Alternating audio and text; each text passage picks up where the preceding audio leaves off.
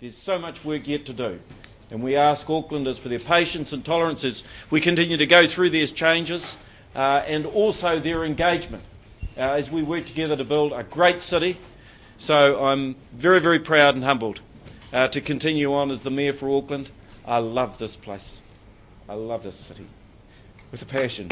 Thank you. Len Brown is back for a second term as Auckland's mayor, easily defeating businessman John Pollino by almost 50,000 votes. In Wellington, Dunedin and Hamilton, incumbents Celia Wade-Brown, Dave Cull and Julie Hardacre were all re-elected.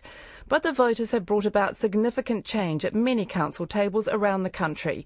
In Christchurch, the former MP Leanne Dalzell comfortably beat businessman Paul Lonsdale in the mayoral race, with 9 of the 13 councillors being newcomers. But the winds of change have toppled mayors in many parts of the country. Among those defeated are the Far North Mayor Wayne Brown, the Rotorua Mayor Kevin Withers, the Nelson Mayor Aldo Michio, the Masterton Mayor Gary Daniel, the New Plymouth Mayor Harry Dunhoven, the Kapiti Coast Mayor Jenny Rowan and Wairoa Mayor Les Probert.